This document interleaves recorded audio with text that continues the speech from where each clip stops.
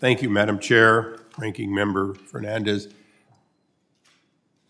I don't get enough opportunities to do things that are win-wins for the American people. The Jamul Indian Village Land Transfer Act is a win-win. It not only brings onto reservation land not just ancestral land, but land in which members, multi-generations, have been buried. It includes their cemetery, which has long been outside of their hands. It includes the entrances and exits to the existing reservation.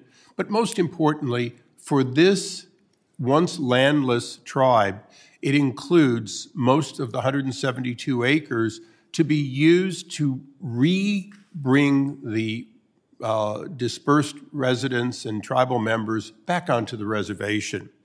The history of the Jamul band of Kumeyaay Indians is one that is very common in California.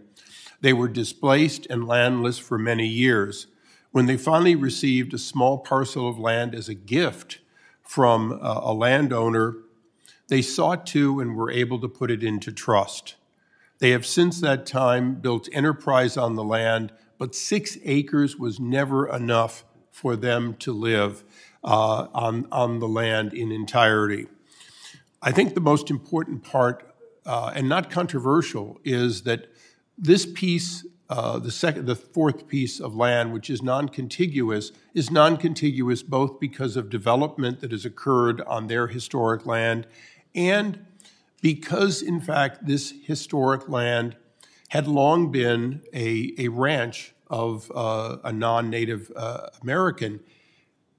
But not to say that there hasn't been a connection. Many of the tribal members worked on that land. They have a close association. They walked up the dirt road from their reservation to this land year after year after year.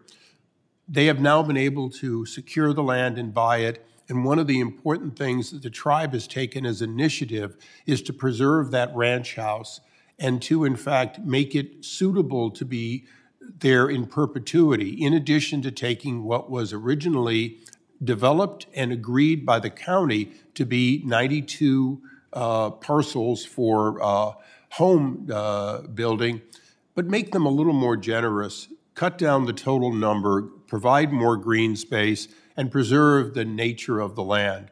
All of this is part of a well-orchestrated plan, both the plan that was approved by the county and now is being enhanced by the tribe. So I've been honored to work with the tribe throughout the process. This will be my 6th or 7th land in trust for one of my 21 tribes, but this will be one of them that's most essential. Imagine hundreds of family members and 6 acres. Even if those acres were still only for residents, it wouldn't be sufficient.